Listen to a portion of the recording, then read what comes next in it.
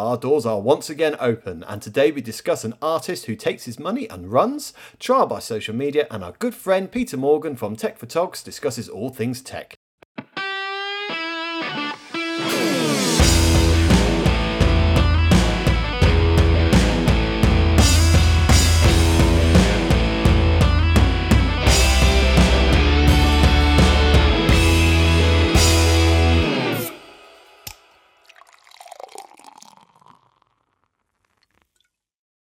Hello, everybody, and welcome to another episode of the Photography Bar. Thank you for joining us. And before we get into the meaty stuff, I just wanted to say that if you enjoy the show, please make sure to support us by subscribing to our YouTube and Patreon channels.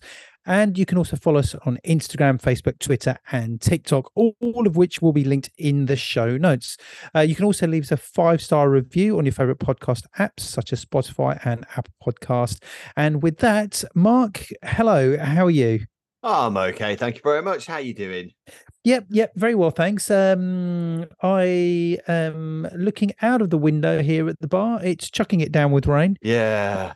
Winter is upon us now, isn't it? It is, yes. We are well into the autumn months, shall we say? Still quite warm. Warm. Yeah. It has been quite warm, and so at least we've got that on our side. Yeah. Now, and a bit of good news as well, because we've got someone joining us later, haven't we, Cam? So I'll just quickly let you know. So because we don't really know that much about tech as far as backup stuff is concerned and all that. So we've got a chap coming in called Peter Morgan. I mean, he is a photographer himself, but he also founded Tech for Togs, which is sort of like a business to help photographers with their backups. He is an Apple and Wintel engineer, backup and disaster recovery specialist, who has been supporting individuals and businesses for over 25 years. So I think that'll be an interesting conversation that we'll have a little bit later on when he pops in for a drink. Yeah, that's right. Yes. So that's going to be good because we're going to be talking about backing up work and the correct way of doing things and the workflow that you should have, and the importance of backing up our files and having a backup system, and whether we go to cloud, all of that. And he's going to break all of that down for us, which I think is great. Now, Mark, I wanted to start off with something where an art-based story, shall we say, and we, as photographers, you know, when we shoot images, we can do them for 2 or 3 different reasons. One, we could be doing them for a client, and we have to meet a client's brief. Mm-hmm. And the other reason is that we could be doing something completely for ourselves and for our own sort of self-gratification and sort of saying that this is what I wanted to do. This is about my work. Well, photography is a passion, isn't it? It's more than a job. I think we've discussed this a few times. You know, I do take my camera to a lot of places other than work. You know, so it's that's right. Yeah, wanting to do.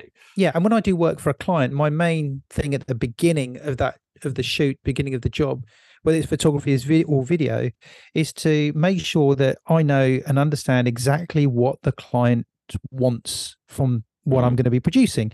You know, what are the client's goals? Why does the client need the images that we're going to be shooting? What are they going to use them for? They're all questions that I ask, you know, and sort of quite thoroughly, so that I know that I'm familiar with what they would like. And then from there, I will make sure in the shoot that I want to give them exactly what they're looking for. But within that, I want to also, I then have the room and the flexibility to throw in my own ideas, to throw in my own creativity as well. But the main thing for me is making sure that I meet the client's needs. I'm not one of those photographers that turns around and says, well, I'm sorry, you know, the images aren't what you're looking for, because this is what I do. Yeah. You know, I think there's an element of having your own vision in there. But no, if there's a brief, you got to stick to the brief without a doubt. And when it comes to the way you shoot, please understand I'm trying to avoid the word style, because you know I don't like that. But you know, people will choose you because they like your work. So a wedding photographer, they'll have seen your work, they'll like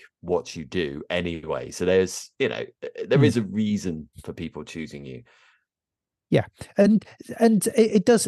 I do find it frustrating when and it's come back to that word style, and or photographers have got a certain way of doing things, or they're into something. They might be landscape photographers, they might be into sort of, close-up photography. They enjoy doing a certain type of photography, and I've spoken to photographers before, and they'll say, oh, but this is what I do. But at the end of the day, to me, it always comes down to the client. Now, there is not a photographer here, but we're talking about an artist who was recently asked to provide two pieces of artwork to the Kunsten Museum in Austria, and there was a theme for this art project that they wanted to display in their gallery, and the art project was intended as a statement on salaries in Denmark and Austria. Okay. And so that's what the theme was. And so the Danish artist was given 2 blank canvases for the project, and the project was titled "Take the Money and Run." Okay. All right. So if I said to you or anyone out there, and I'd like you to all think about this, if I said to you, right, I'd like you to go and do some photography, a couple of pictures, I want you to present them to me, and the theme that we're going to give you is "Take the Money and Run." Okay. Yeah. What sort of images would you be doing? And well, yeah. And I want others to think about this. Those of you that are listening, I'd like you to think about this. Take the money and run. What would your images be? I mean, it depends how abstract you want to go. I mean, you could literally have someone running away with a wad of cash in their hands. That's a bit obvious, though, isn't it? I mean, you could maybe, I don't know, you could make some political statement and just have a picture of an Amazon van, about taxes or whatever. And I don't want to get into trouble with all of this. It is a well-known sort of theory or thing that Amazon and Apple and all that, they don't pay their taxes properly in this country. I don't know if that's true or not, but that is a theory that people have. So you could take a picture of something like that. I don't know. I mean, you could have a picture of maybe a celebrity you think is a bit dodge. Yeah, there's all different ways. I mean, I'm just, I didn't know you were going to ask me this question, so I'm just thinking off the top of my head. I mean, generally, if I was going to put an art exhibition, I would do several months of research and develop ideas and all that kind of stuff, because that's how you develop it, isn't it? But so I'm guessing, because you asked this question, that's none of those things is what this artist has done, I'm guessing. Well, no, because he's actually been ordered to. So he was paid for this to provide 2 pieces of art, and he was paid £58,000. All right, okay. Okay, so a nice sum of money to present nice 2 pieces of art. Okay, so he's obviously a well-known artist here, and the artist we're talking about is Jens Hanning. And it says the Kunsten Museum in Aalborg had intended for Jens Hanning to it said to embed the banknotes in 2 pieces of art in 2021. It says, so let me read from the actual from the article, and this is from BBC. It says a Danish artist has been ordered to return nearly 500,000 kroner, that's £58,000 or $72,000, to a museum after giving it 2 blank canvases for a project he named "Take the Money and Run." Well, I mean, I think he's in his rights to do that, to be honest. Because so he gave it 2. So he gave them blank canvases, and he said that the work is that I have taken their money and run. Yeah, and the court has now ordered him to return the cash. Oh, really? But keep some for expenses. The art project was intended as a statement on salaries in Denmark and Austria. The museum asked for the artist to return all the money, but Mr. Hanning has refused. Now, after a long legal battle, a Copenhagen court in Denmark on Monday ordered Mr. Hanning, 58 years old, to refund the museum 492,000 kroner. That figure, it said, was equivalent to the sum the museum had given him minus the artist's fee and the cost of mounting. Museum director Lasse Andersen said that he had laughed out loud when he first saw the 2 blank canvases in 2021 and decided to show the works anyway. Now, that's interesting, because he said they decided to show the works anyway, because there's a picture of the canvas up on the wall. It's a big old canvas, so huge, it's a huge thing. It's an image on BBC from Getty Images. So it says he stirred up my curatorial staff, and he also stirred me up a bit, but I also had a laugh because it was really humoristic, the museum's director, Lasse Andersen. Yeah. said. And And I think it's a good answer to the brief as well. I think that's he because said, I can't imagine, right? Sorry, I know there's a bit more to say, but just to put my two pennies worth in, I just mentioned about, about 2 minutes ago about how I would do a lot of research and I would really develop an idea. He may have had hundreds of ideas before he came up with this one. Yeah. Yeah, exactly. That's right. Yeah. When I mean, it says take the money and run. It says after the judgment, Mr. Hanning said that he did not plan taking the case any further. It has been good for my work, he said, but it also puts me in an unmanageable situation where I don't really know what to do. He told TV2 Nord on Monday the museum had made much, much more money than what it had invested, thanks to the publicity surrounding the affair. So basically, the museum have made money out of it anyway. Yes, they have. That's right. Yeah. Oh, I think this is a crock. I think he shouldn't be giving back the money. I think he should be keeping it personally. But you think he should be keeping it? Yeah, absolutely. Look, I guess that the spin that a lot of people are taking from it. Oh, right, okay. So he got this take the money and run. He just thought, I know what I'll do. I'll just buy some canvases and stuck them up on the wall. I don't think that's the case. I think he probably did think of other ideas, other ways of displaying take the money and run, and he came up with this one. I think it's a genius idea because it's immersive art. It is exactly what it is. He's taken the money and run. And the museum they still put the work up. Do you know what I mean? I mean, what was the conversation when they received the work? Did they just go? Did they go, oh, these are blank canvases? Oh, well, we can't put these up. We'll have to put something. What did they do? They put it up anyway and made loads of money out of it. Had they not put it up, that would have been different. There's a picture it's a classic picture of a canvas hanging in a gallery with the back of somebody looking at this, and it's a lady, and she's standing right in the middle of the canvas, and she's just got her head up, and she's just looking at a white blank canvas. That's all she's looking at. And, it goes back to the stuff that you see, when people will just put a pile of rubbish together and say, that's art. Tracy Emin's bed is something that swings to mind. So there is a message in everything, in everything that we see, and it's how we do. But yeah, the more you think about it, the more you think that how many people, and be honest, would have thought, I'm not going to do anything. I'm just not going to submit anything. I'm going to send a blank digital file. That's it. Take the money and run. That's what I've done. You've given me some money, and I've given you nothing pretty much. Or I have given you something, but what I have done is I've given you my thought process in return. But that's what art is, though, isn't it? The piece that you see in the wall is a product of thought process. I mean, it's not about painting pretty pictures or anything like that, or making a beautiful sculpture. That's not what it's all about. That's not what art's about. Art is about the going through a process, the thought process of someone. That's why an artist is an artist, because not everyone would have thought about that. Do you know what I mean? So that's what makes artists different to other people. It always annoys me when I'm in an art gallery or something, and like some of the more more simple looking thing. Barnett Newman is a good example. A really brief, crass description of his work is just a load of painted lines, really. Right. But really, he's looking at for me, he's looking at negative and positive spaces and all that kind of stuff. But yeah, I there's more to it than what, and you have to sort of really think about it. Art that you have to think about, but a lot of people might look at it and go, that's not good. That's not art. What's going on there? It's I don't know. It's just that's what art's about. It's a different way of thinking. So yeah, I think I think it's a great idea. I don't think he should have. I don't think he should have had to have given the money back.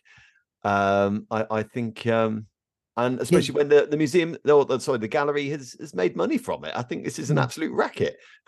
So whenever anyone says to me, I'm entering a competition, or have you got any ideas? I don't know what to do. And I do this with a lot of students as well, is saying that always remember that very often the simplest ideas are the ones that work the best. Don't try and overcomplicate things.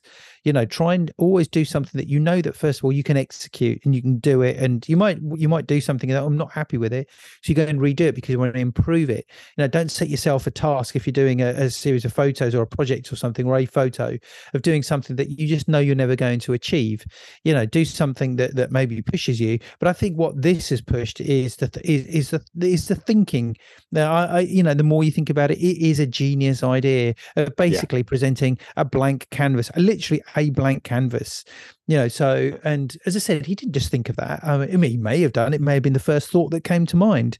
He would have explored other ideas, I'm sure. He would have explored other ideas. That's what artists do. And he may well need to have presented those ideas to a court, or they may well have said, look, we want to see what your thought process was. We want to see what your ideas were. So he may have had drawings, sketches, all sorts of things sketched out and ideas. And if he did, then this carries even more weight.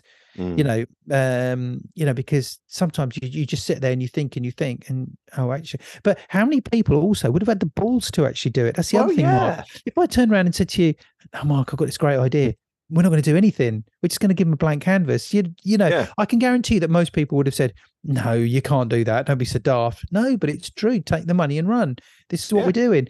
And I think a lot of people would have said, no, we're not going to do that. Well, even if they may well have just even drawn one line or even just signed it at the bottom and said, that's it. They should have, I guess, if he had put like, I don't know, I don't know, is it, did you say it was Krona? Yes, Danish. So I don't know, if you got a coin, which is the equivalent of a penny, and just popped it right in the middle of the canvas, then he probably would have gotten away with it. Do you know what I mean?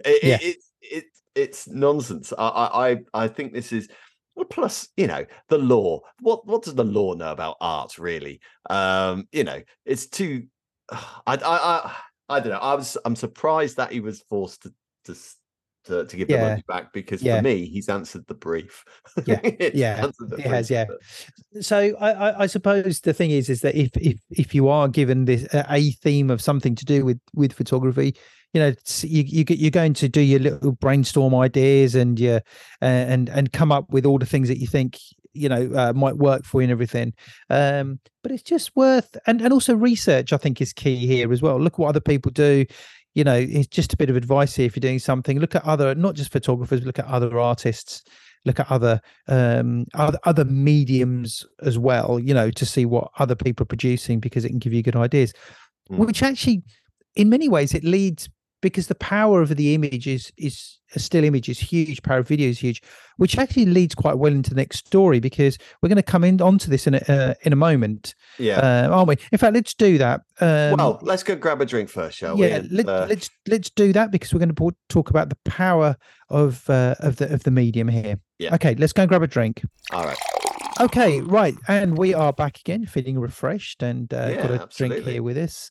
Okay, Mark, why don't you kick off with this, because this is very, very current and in the news, and it's going to run for quite some time, I think. Yeah. So obviously we're recording it. I mean, we our episodes don't come out straight away, so we're currently recording this on Wednesday, the 20th of September. So it is pretty current at the moment.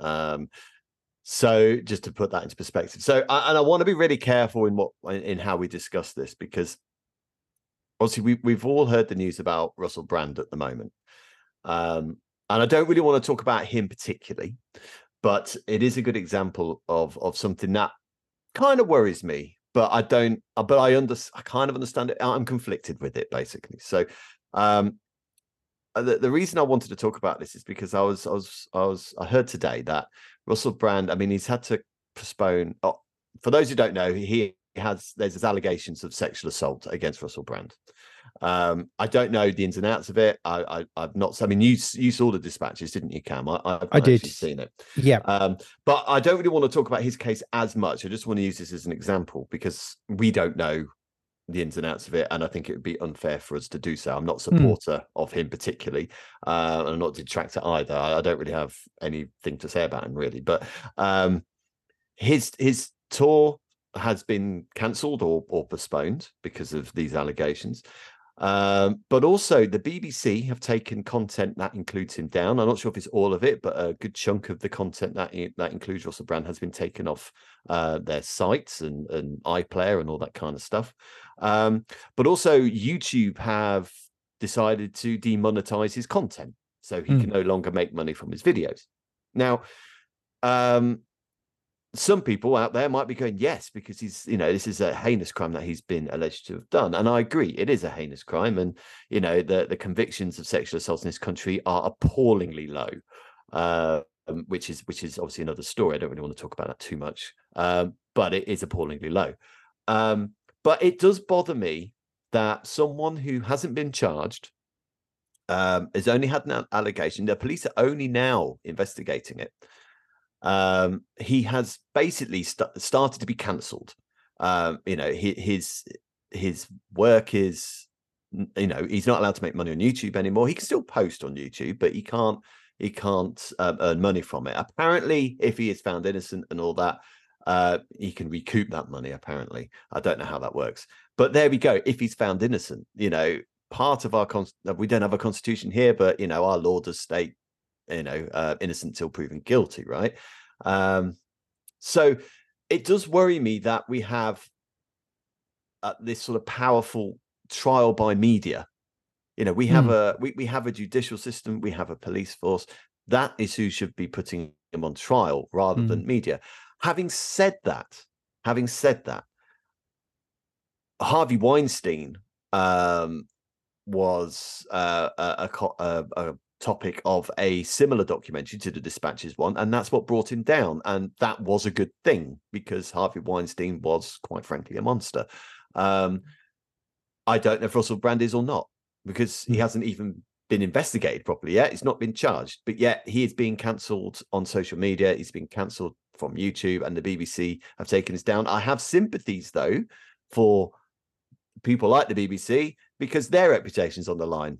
If they do not, if they keep his content on their website, his videos and whatever it is, and he is found to be guilty, then they might be considered to have been supporting him when he shouldn't have been, and all that kind of stuff. So I am massively conflicted about it, but it does worry me a bit that it, and I want to be careful, because I don't want to victim shame either, because that's not on.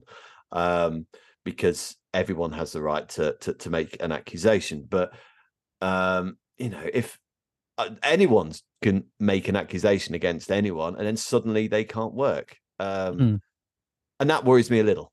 What do you think? Well, I saw the documentary. I saw it a few days after it was. I saw it a few days after it was. I saw it a few days after it was actually aired, and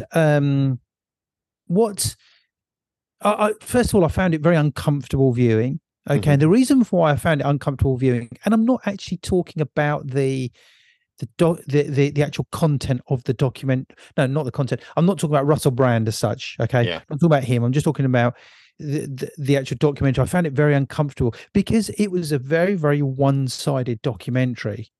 Okay, so what it does is it goes to show that the use of imagery and words alongside that can be made, to work a certain way. It wasn't at all a balanced documentary in any way. And I'm not saying it should have been, or it shouldn't have been. I'm just saying that that's what it was. It was a one-sided documentary. And I guess people need to understand that when they're watching it. Yeah, that's right. Yeah. And after the documentary, the Metropolitan Police announced that after the documentary, there were some additional allegations were made against him, and so I think that they were going to be looking into it.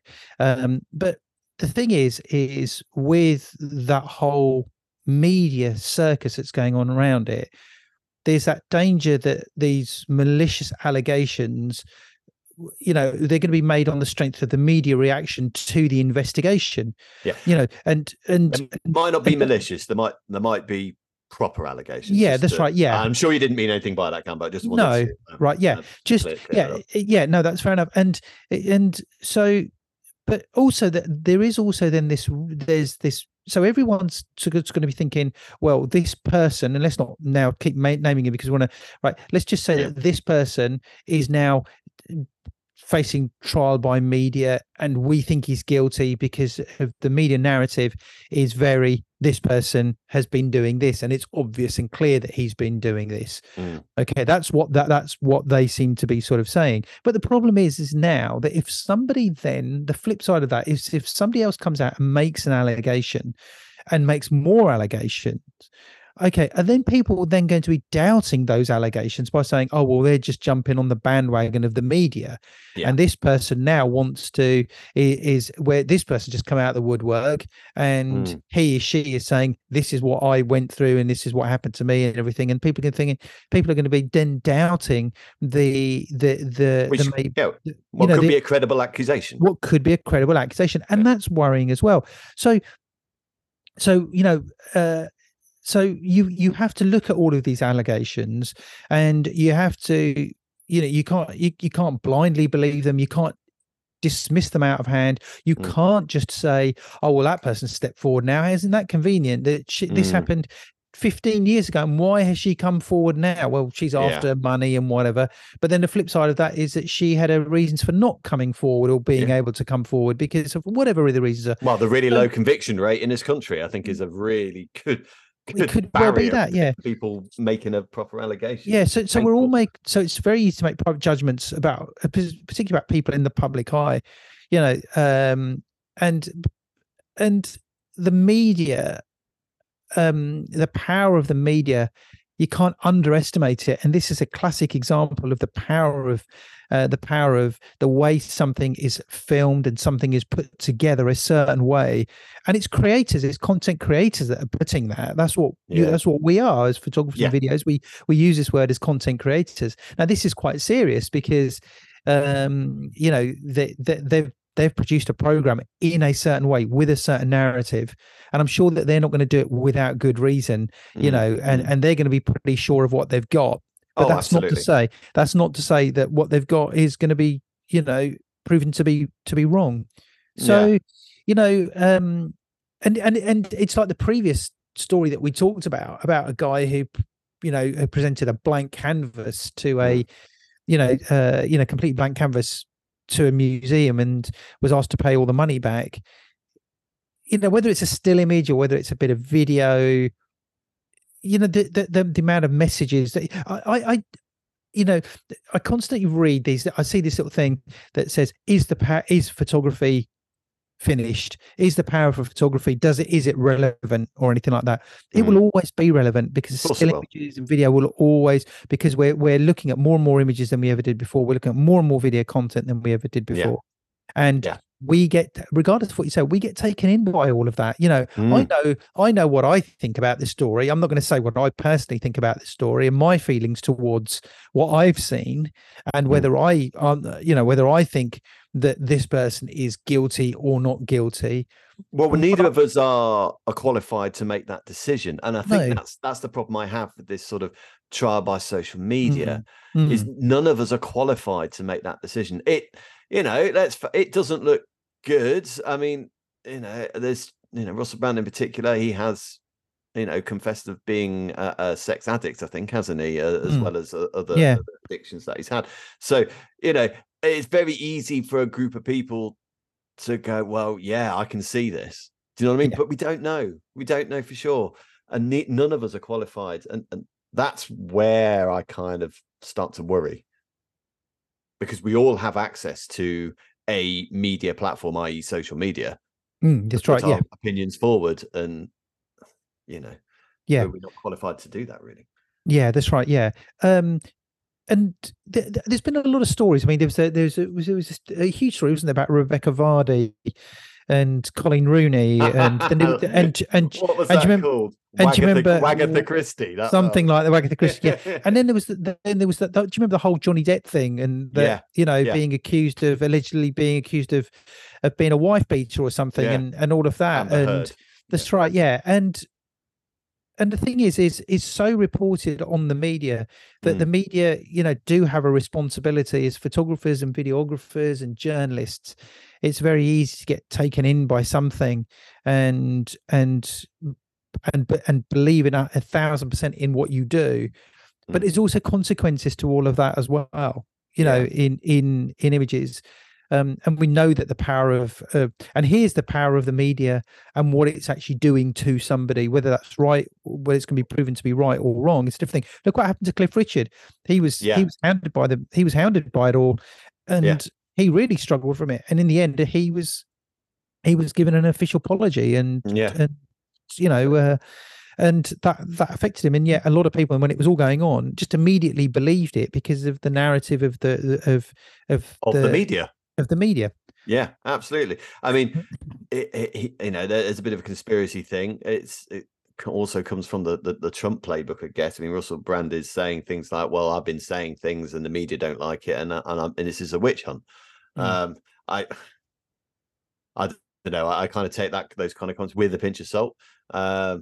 But he could be right. I don't know. Like I said, I'm not qualified to know. I don't know either way. I think this is something that's we know it's gonna run for quite some time. Yeah. And at the end of the day, we're all going to be. It is going to be a story that everyone's going to be hooked on. Everyone's going to be talking about it. Everyone is talking about it. And let's see how it pans out. And it's going to be very interesting to see what other documentaries come out, because is there going to be one that's a little less biased? Is there going to be something that comes out where somebody says, no, this is, we're going to be looking at it, we're looking at it from both sides. Is there going to be a documentary that comes out, or a series of images that come out that are going to be very pro Russell Brand, that are going to be saying, look, here's proof that he wasn't guilty. He's not guilty of all of these things that we're saying. Seem to remember when there was a big documentary about Michael Jackson before he died. I think was it before he died? No, it might have been after he died, actually. It was after he died, wasn't it? Yeah. Yeah, it was after he died. There's a big documentary. I can't remember who did it. There was a big documentary about these, the alleged allegations with children. And then I think a couple of weeks after, the Jackson family released their own documentary, didn't they? Sort of debunking this. And he kind of left of, okay, you have to make your own decision on who you believe. Some people believe the original one. Some people believe the Jackson family. It's when you have such one-sided documentaries, it's difficult. It is difficult. Some people might say, well, there is only one side to it, and he is guilty. And I like I say, we're not qualified to know, but I guess it's a good way to lead on to sort of censorship in general. Because we have to learn now to self-censor, I think, in a lot of respects. Because I know a couple of years ago, I think we had Rick from Horrify Me on, and his stuff is quite adult themes, the pictures that he produces, and he has to deal with a lot of the censorship stuff where it's art. Again, going back to our first story today. And censorship, it was always by some sort of Ofcom or some sort of conglomerate of people who would pass judgment on a movie that needs to be an 18 or a 15 or a PG or whatever it is, and I understand why that's there. But now with social media, we are our own. We have our own platforms, and quite frankly, none of these social media platforms are going to put any sort of effective censorship on their platforms, because they believe in freedom of speech. It's against their ethos, really, isn't it? Yeah. So I'm wondering now, really, if it's up to us as the people to just be careful about what you post. Just be careful about the things that you say. Yeah. Because it will not necessarily come back to you, but it might come back on somebody else. And like I say, there could be innocent people who have been hounded for no reason. Like you said, Cliff Richard, I didn't read any of the tweets regarding that story, but I'm sure there were people out there who were convinced he was, definitely guilty of what he's been accused of and all this kind of stuff. Yeah. When it turns out he wasn't. and I'm Yeah. sure the same for the Johnny Depp Amber Heard thing. But we just need to be careful. We absolutely do, because Mm.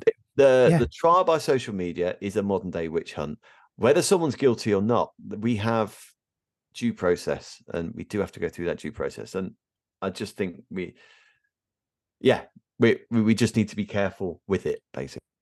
Yeah, that's right. Yeah, be interesting to see how this runs, and we'll keep an eye on it. As I said, not from the story point of view, but just on how the media is reporting it and what type of videos and stills they put out. And it will be interesting to see, because I've got a feeling that some of the stills that there's going to be, as drip fed, there's going to be a lot of stills coming out, and they're going to be putting the person that we're sort of talking about, Russell Brand, in making him look in a compromising position, so we say, which you can when you watch the video. And now those pictures may be taken out of context.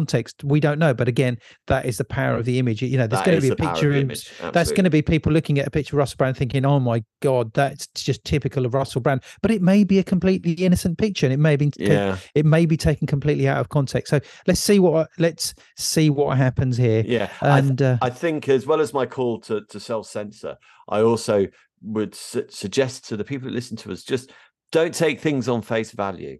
You know, I like I said, I'm not qualified to know if he's guilty or not, and I hope the police do a thorough investigation and that the right outcome comes about. I really do.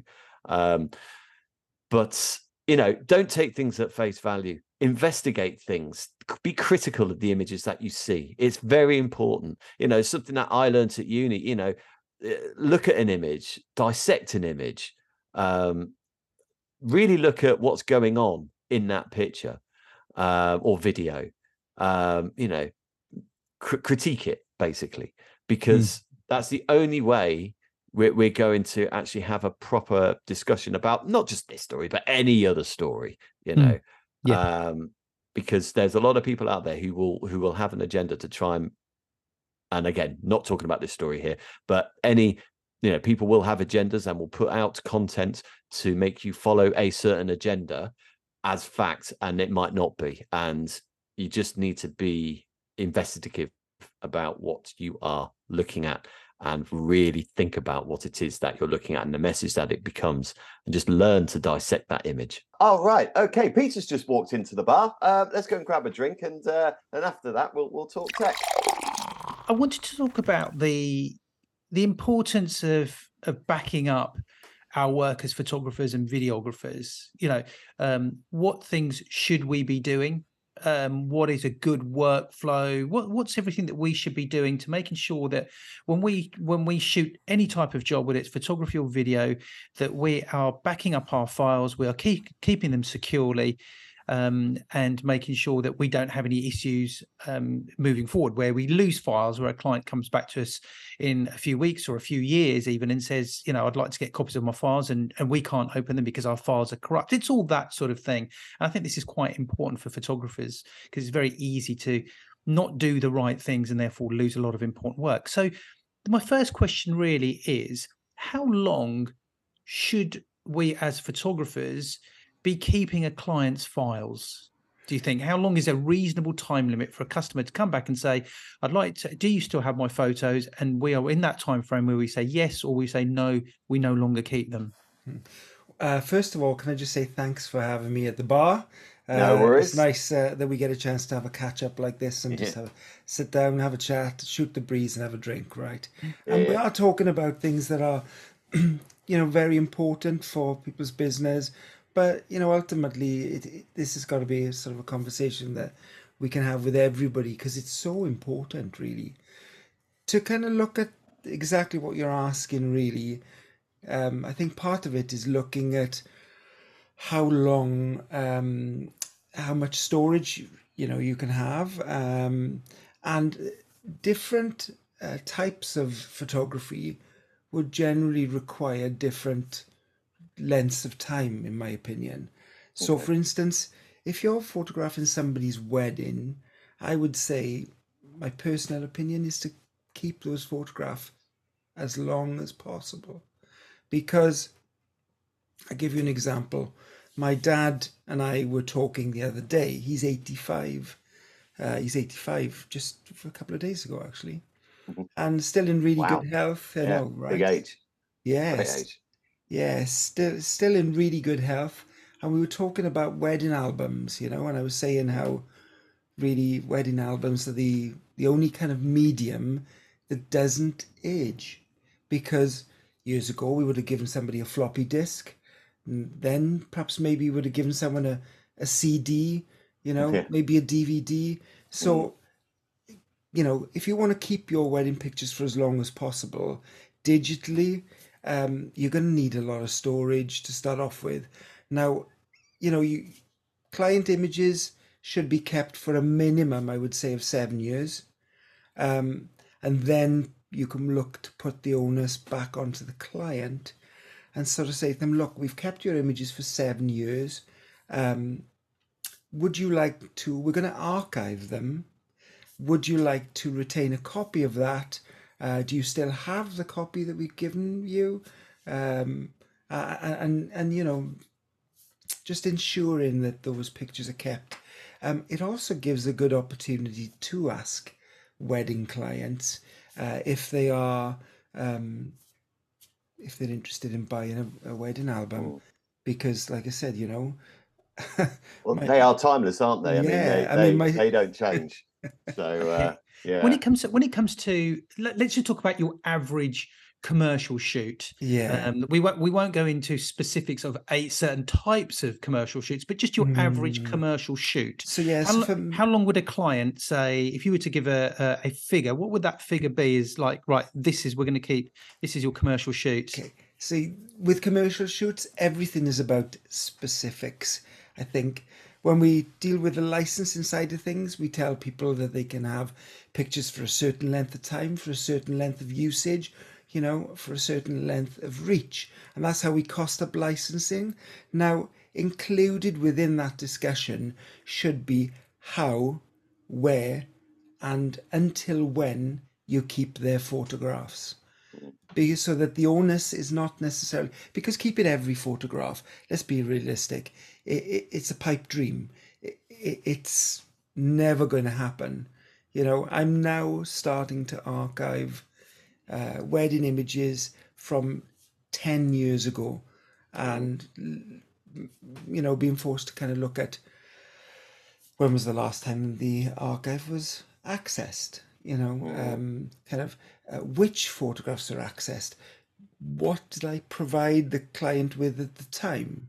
That's acceptable with wedding photographs, but with commercial photographs, there's an onus, especially if you're looking at bigger companies like New Balance, for instance. We do photography for them, and the national and governing bodies for swimming in Wales.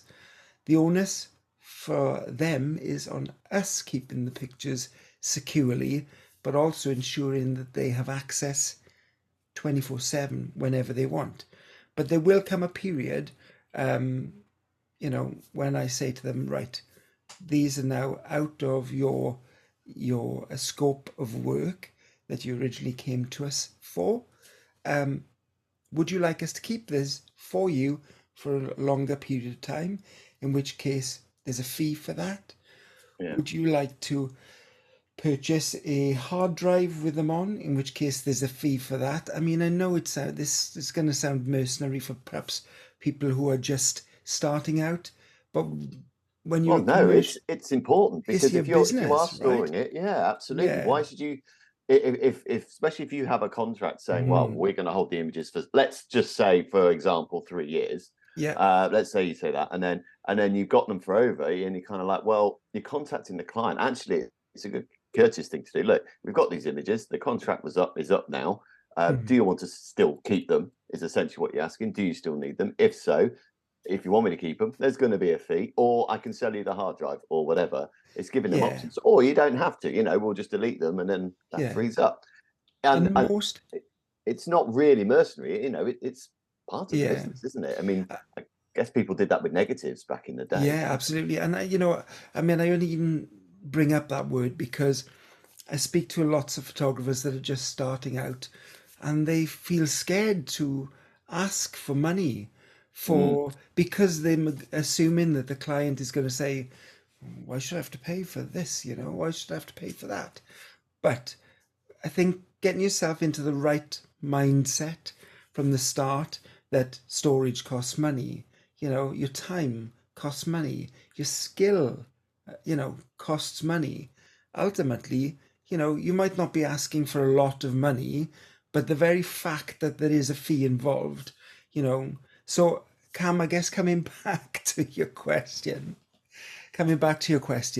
look, I keep commercial jobs for a minimum of 3 years.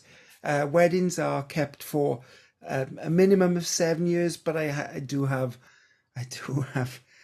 stuff going back as far as 2008. Yeah. I tend to after the sort of 7 years, I'll delete all the images that were not edited and only keep the edited images. The reason, and people say, why do you keep images that weren't edited? An example would be when a bride's grandfather passed away.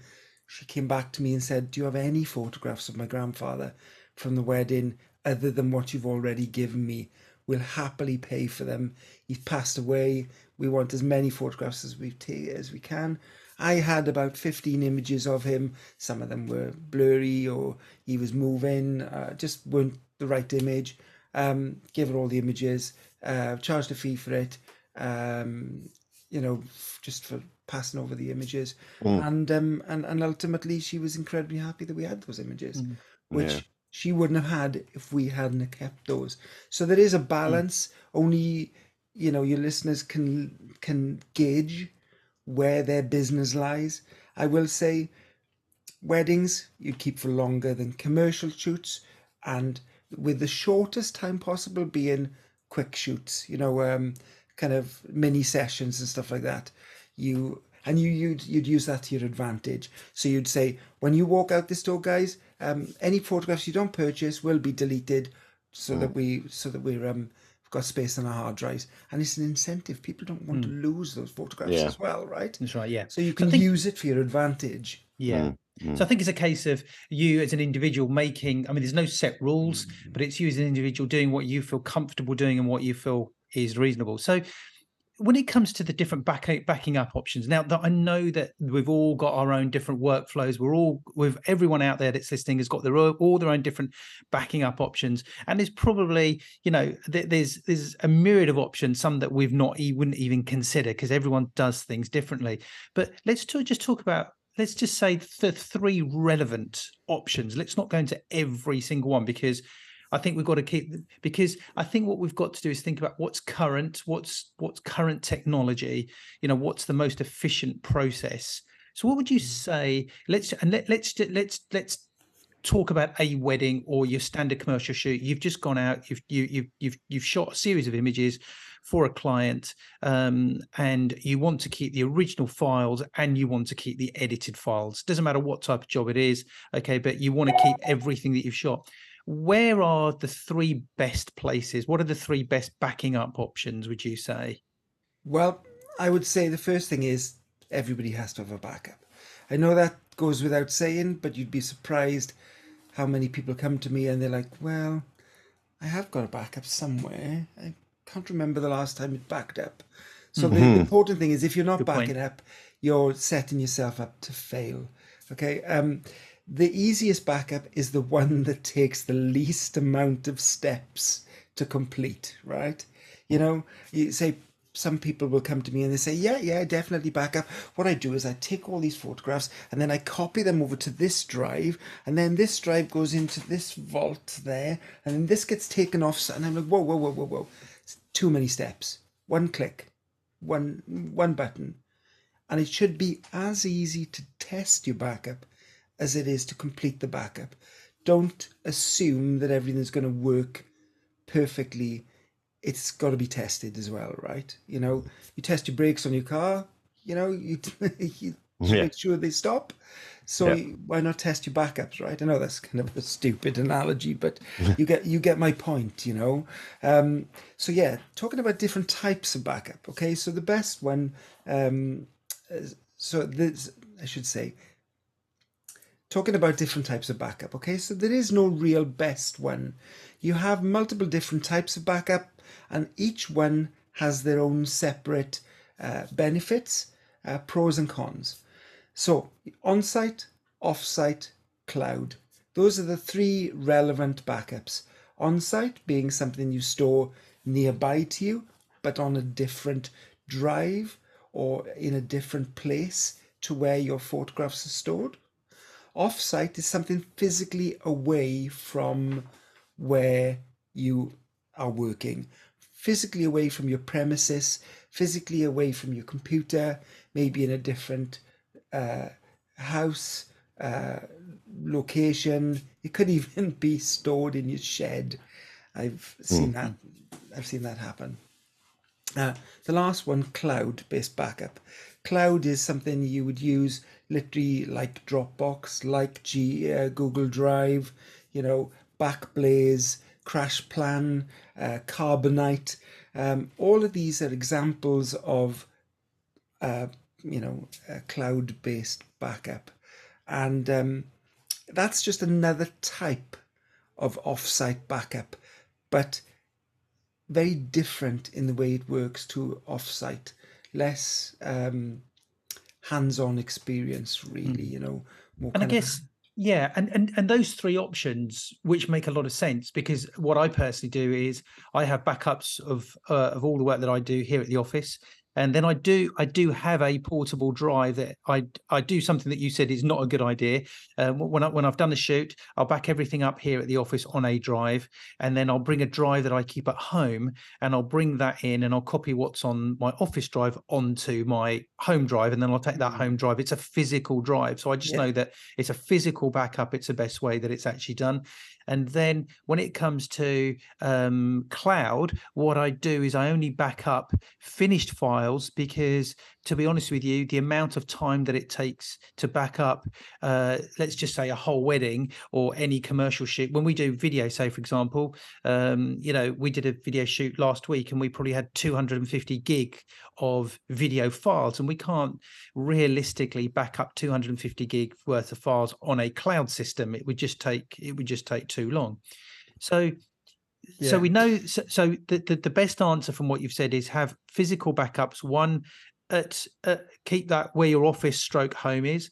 If you don't have a separate office, from where your house is, keep it. You could even give it to a neighbor, or couldn't you? Or you could give it to your parents or your best mate or something. Somewhere you can easily go and just access the file.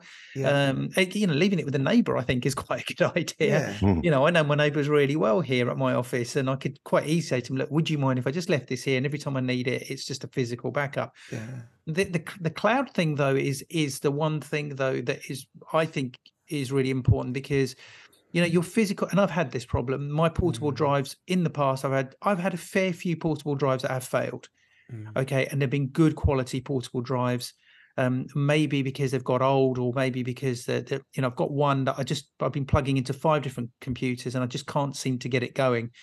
Okay, that happens. So backing up onto the cloud is the thing. So you mentioned a number of different cloud places like Dropbox, Blaze, and those sort of.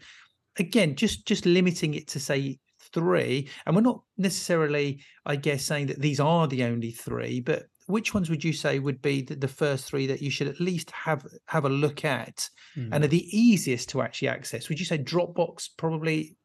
Dropbox is probably, Dropbox is probably going to be the easiest. Google Drive as well. Those are what we would consider non-commercial kind of solutions. Backblaze I use myself. They do a number of different plans. There's a Backblaze plan that loads onto your computer that backs up everything that's on your computer as it changes.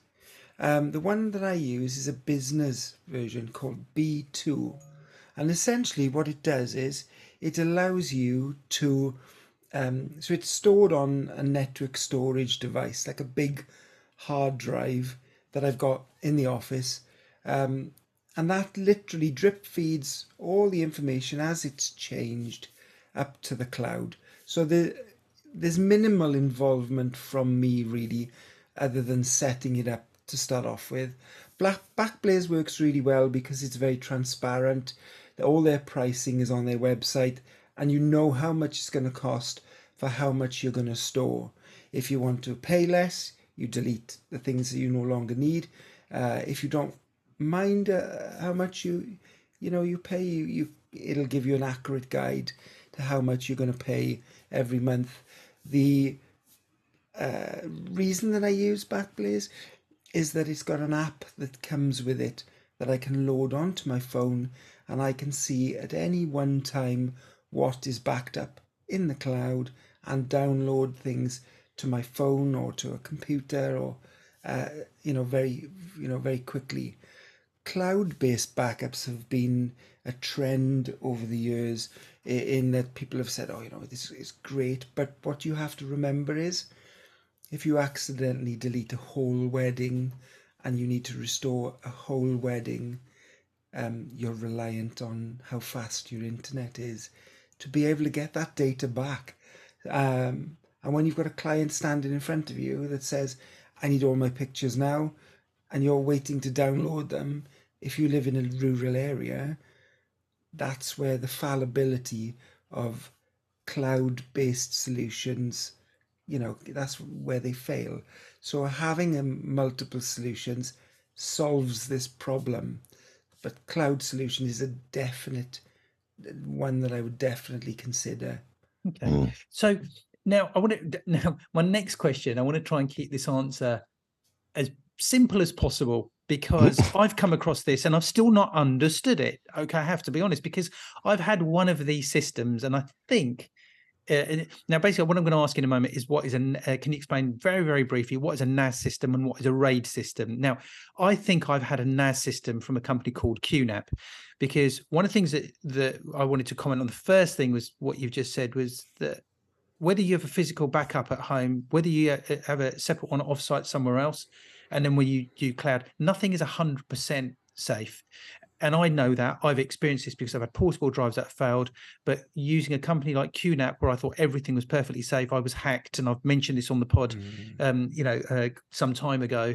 And basically the hackers are asking me for a few £1,000 and I've lost years of files because of that. I've not gone back. I've not made that payment. Luckily, I've not had to go back to those files, but I do know that I think they go back from probably 2016 to 2020, something like that. Most of them are commercial jobs, and I've not been in the situation where I've had to explain to a customer, look, I've no longer got those files. Leave it a few more months, and I think I'm within that safe period to say, hey, look, after that 3-year period, we wouldn't have kept them anyway, right? 3 or 4-year periods. So I think I had what is a NAS system, and I still don't know what the best thing is, but very, very briefly, so that we don't overcomplicate it, as an introduction, what is a NAS system? And that's NAS. And what is a RAID system? RAID. What do we mean by that? Because they are backup systems, aren't they? Yeah, I mean, computer people love their acronyms, don't they? RAM, RAM, NAS, and RAID. WYSIWYG, yeah. What you see is what you get, right? Yeah. Let's take NAS to start off with. NAS, first of all, stands for Network Attached Storage, which means that it's like a big hard drive, but instead of plugging it into your computer, you plug it into your broadband or your router, your switch, and that makes the contents of that box available to anything that connects to the Wi-Fi, which can mean you can also connect with certain NAS systems to that whilst you're outside the house as well. So you could be anywhere in the world, as long as you have the internet, and you have the internet where your NAS is located, you should be able to access the contents of your NAS. Now, in terms of how a NAS is put together, NAS is just the name of the enclosure, really, and by that it's the box that we physically put hard drives into. They come in all different sizes, from 1, 2, 5, 10, 25 drives. The more drives that you fit into these NAS systems, the more redundancy you have. So for instance, if you've got a 2-disk redundancy and one of the disks breaks, you've got another one as backup. Okay. And it's a simple case of replacing the broken disk, and the good disk should write onto the contents of it over to the new replacement disk. Okay, so that's all a NAS is a bunch of disks, hard drives, physical pieces of hardware put into a box to work together. Now, this is where RAID comes in. So RAID, redundant array of independent disks. Okay, told you they like their acronyms, right? They just get together and we got to make it a word. And, that's it. RAID sounds pretty cool, though, doesn't it? Yeah, it does. Yeah, you've also got JBOD, which is actually just a bunch of disks. Right. JBOD. Yeah. That's pretty cool. Yeah, so you'll see JBOD, you'll see RAID. Okay, so RAID essentially was an idea that manifests itself in two ways, either as hardware or software. And now with hardware RAID, the program is written onto a little chip that sits inside the NAS. With software, it's written as part of the software that the NAS uses to arrange things. So if you think of pros and cons between the chip and the software version, or hardware almost exclusively tends to be faster and more reliable. Software tends to be cheaper, but less reliable. So, okay. So what does RAID do? Well, it takes all those disks and it takes your files and goes, right, if we put all of those files on one disk and that disk breaks, you've lost all your data. So what we're going to do, this RAID system is very clever, and it spreads your files across the disks. Think of it being like a jigsaw puzzle, okay? So say, for instance, I'm trying to think how to kind of describe this the easiest way. Say, for instance, you take a photograph of Cam there now, Mark, right? And we cut it up into 4 pieces, okay? Yeah. And on the back of that photograph, the physical photograph that we've printed, we write A, B, C, and D, okay? Now we got 4 disks inside our RAID array, okay? And what we do is we make a copy of that photograph, okay, a couple of times. And on the first disk, we put parts A and B. On the second disk, we put parts B and C. Third disk goes C and D. And fourth disk goes D and A. Now, considering that the photograph takes 4 parts, A, B, C, D, to make up, if we lost any one of those disks, we can put a new disk in and rebuild that photograph from A, B, C, and D that are on the other disk. Others, yeah. I think that's, it sounds complicated, but that's at its bare essentials how a RAID system works. It spreads the contents of your photographs across those disks, allowing the redundancy to, work better, because you've got it spread over multiple disks. Yeah. Does that make sense? It does, actually. Yeah. No, it does make sense. So that's the way it works. And this might be a stupid question. You might have said this already. But are these two systems, are they separate systems, or are they integrated? Can you use them together, or? So when you buy a NAS system, they will have certain programs built in. Most will have a RAID system, or will say that they've got a different type of RAID. Some will say they've got JBOD in there. Right. JBOD is basically you put the disks in there and it'll show up as just separate disks. Yeah. So when you mount it, it'll show as 2 terabyte disks. Whereas RAID will show as 1 terabyte disk, but it's actually one mirroring another. Now, the other thing that gets confusing, and without going into too much detail, is there's different types of RAID as well. Some are going to be suitable for photographers, some aren't. We can discuss that in a later podcast because I don't want to bore your listeners. But essentially, there's only 2 that photographers are really going to use: is RAID 1 and RAID 5, and that's just down to how the program stores the information across the disks. Right, but neither one is more reliable than the other. It's just a different way of doing it, would you say? Or RAID 1 tends to be slightly quicker. when rebuilding. If Mhm. RAID 5 becomes a little bit more easier for accessing your files because you're accessing from multiple disks Right. at the Yeah. same time. So Okay. Cool. So yeah. Okay.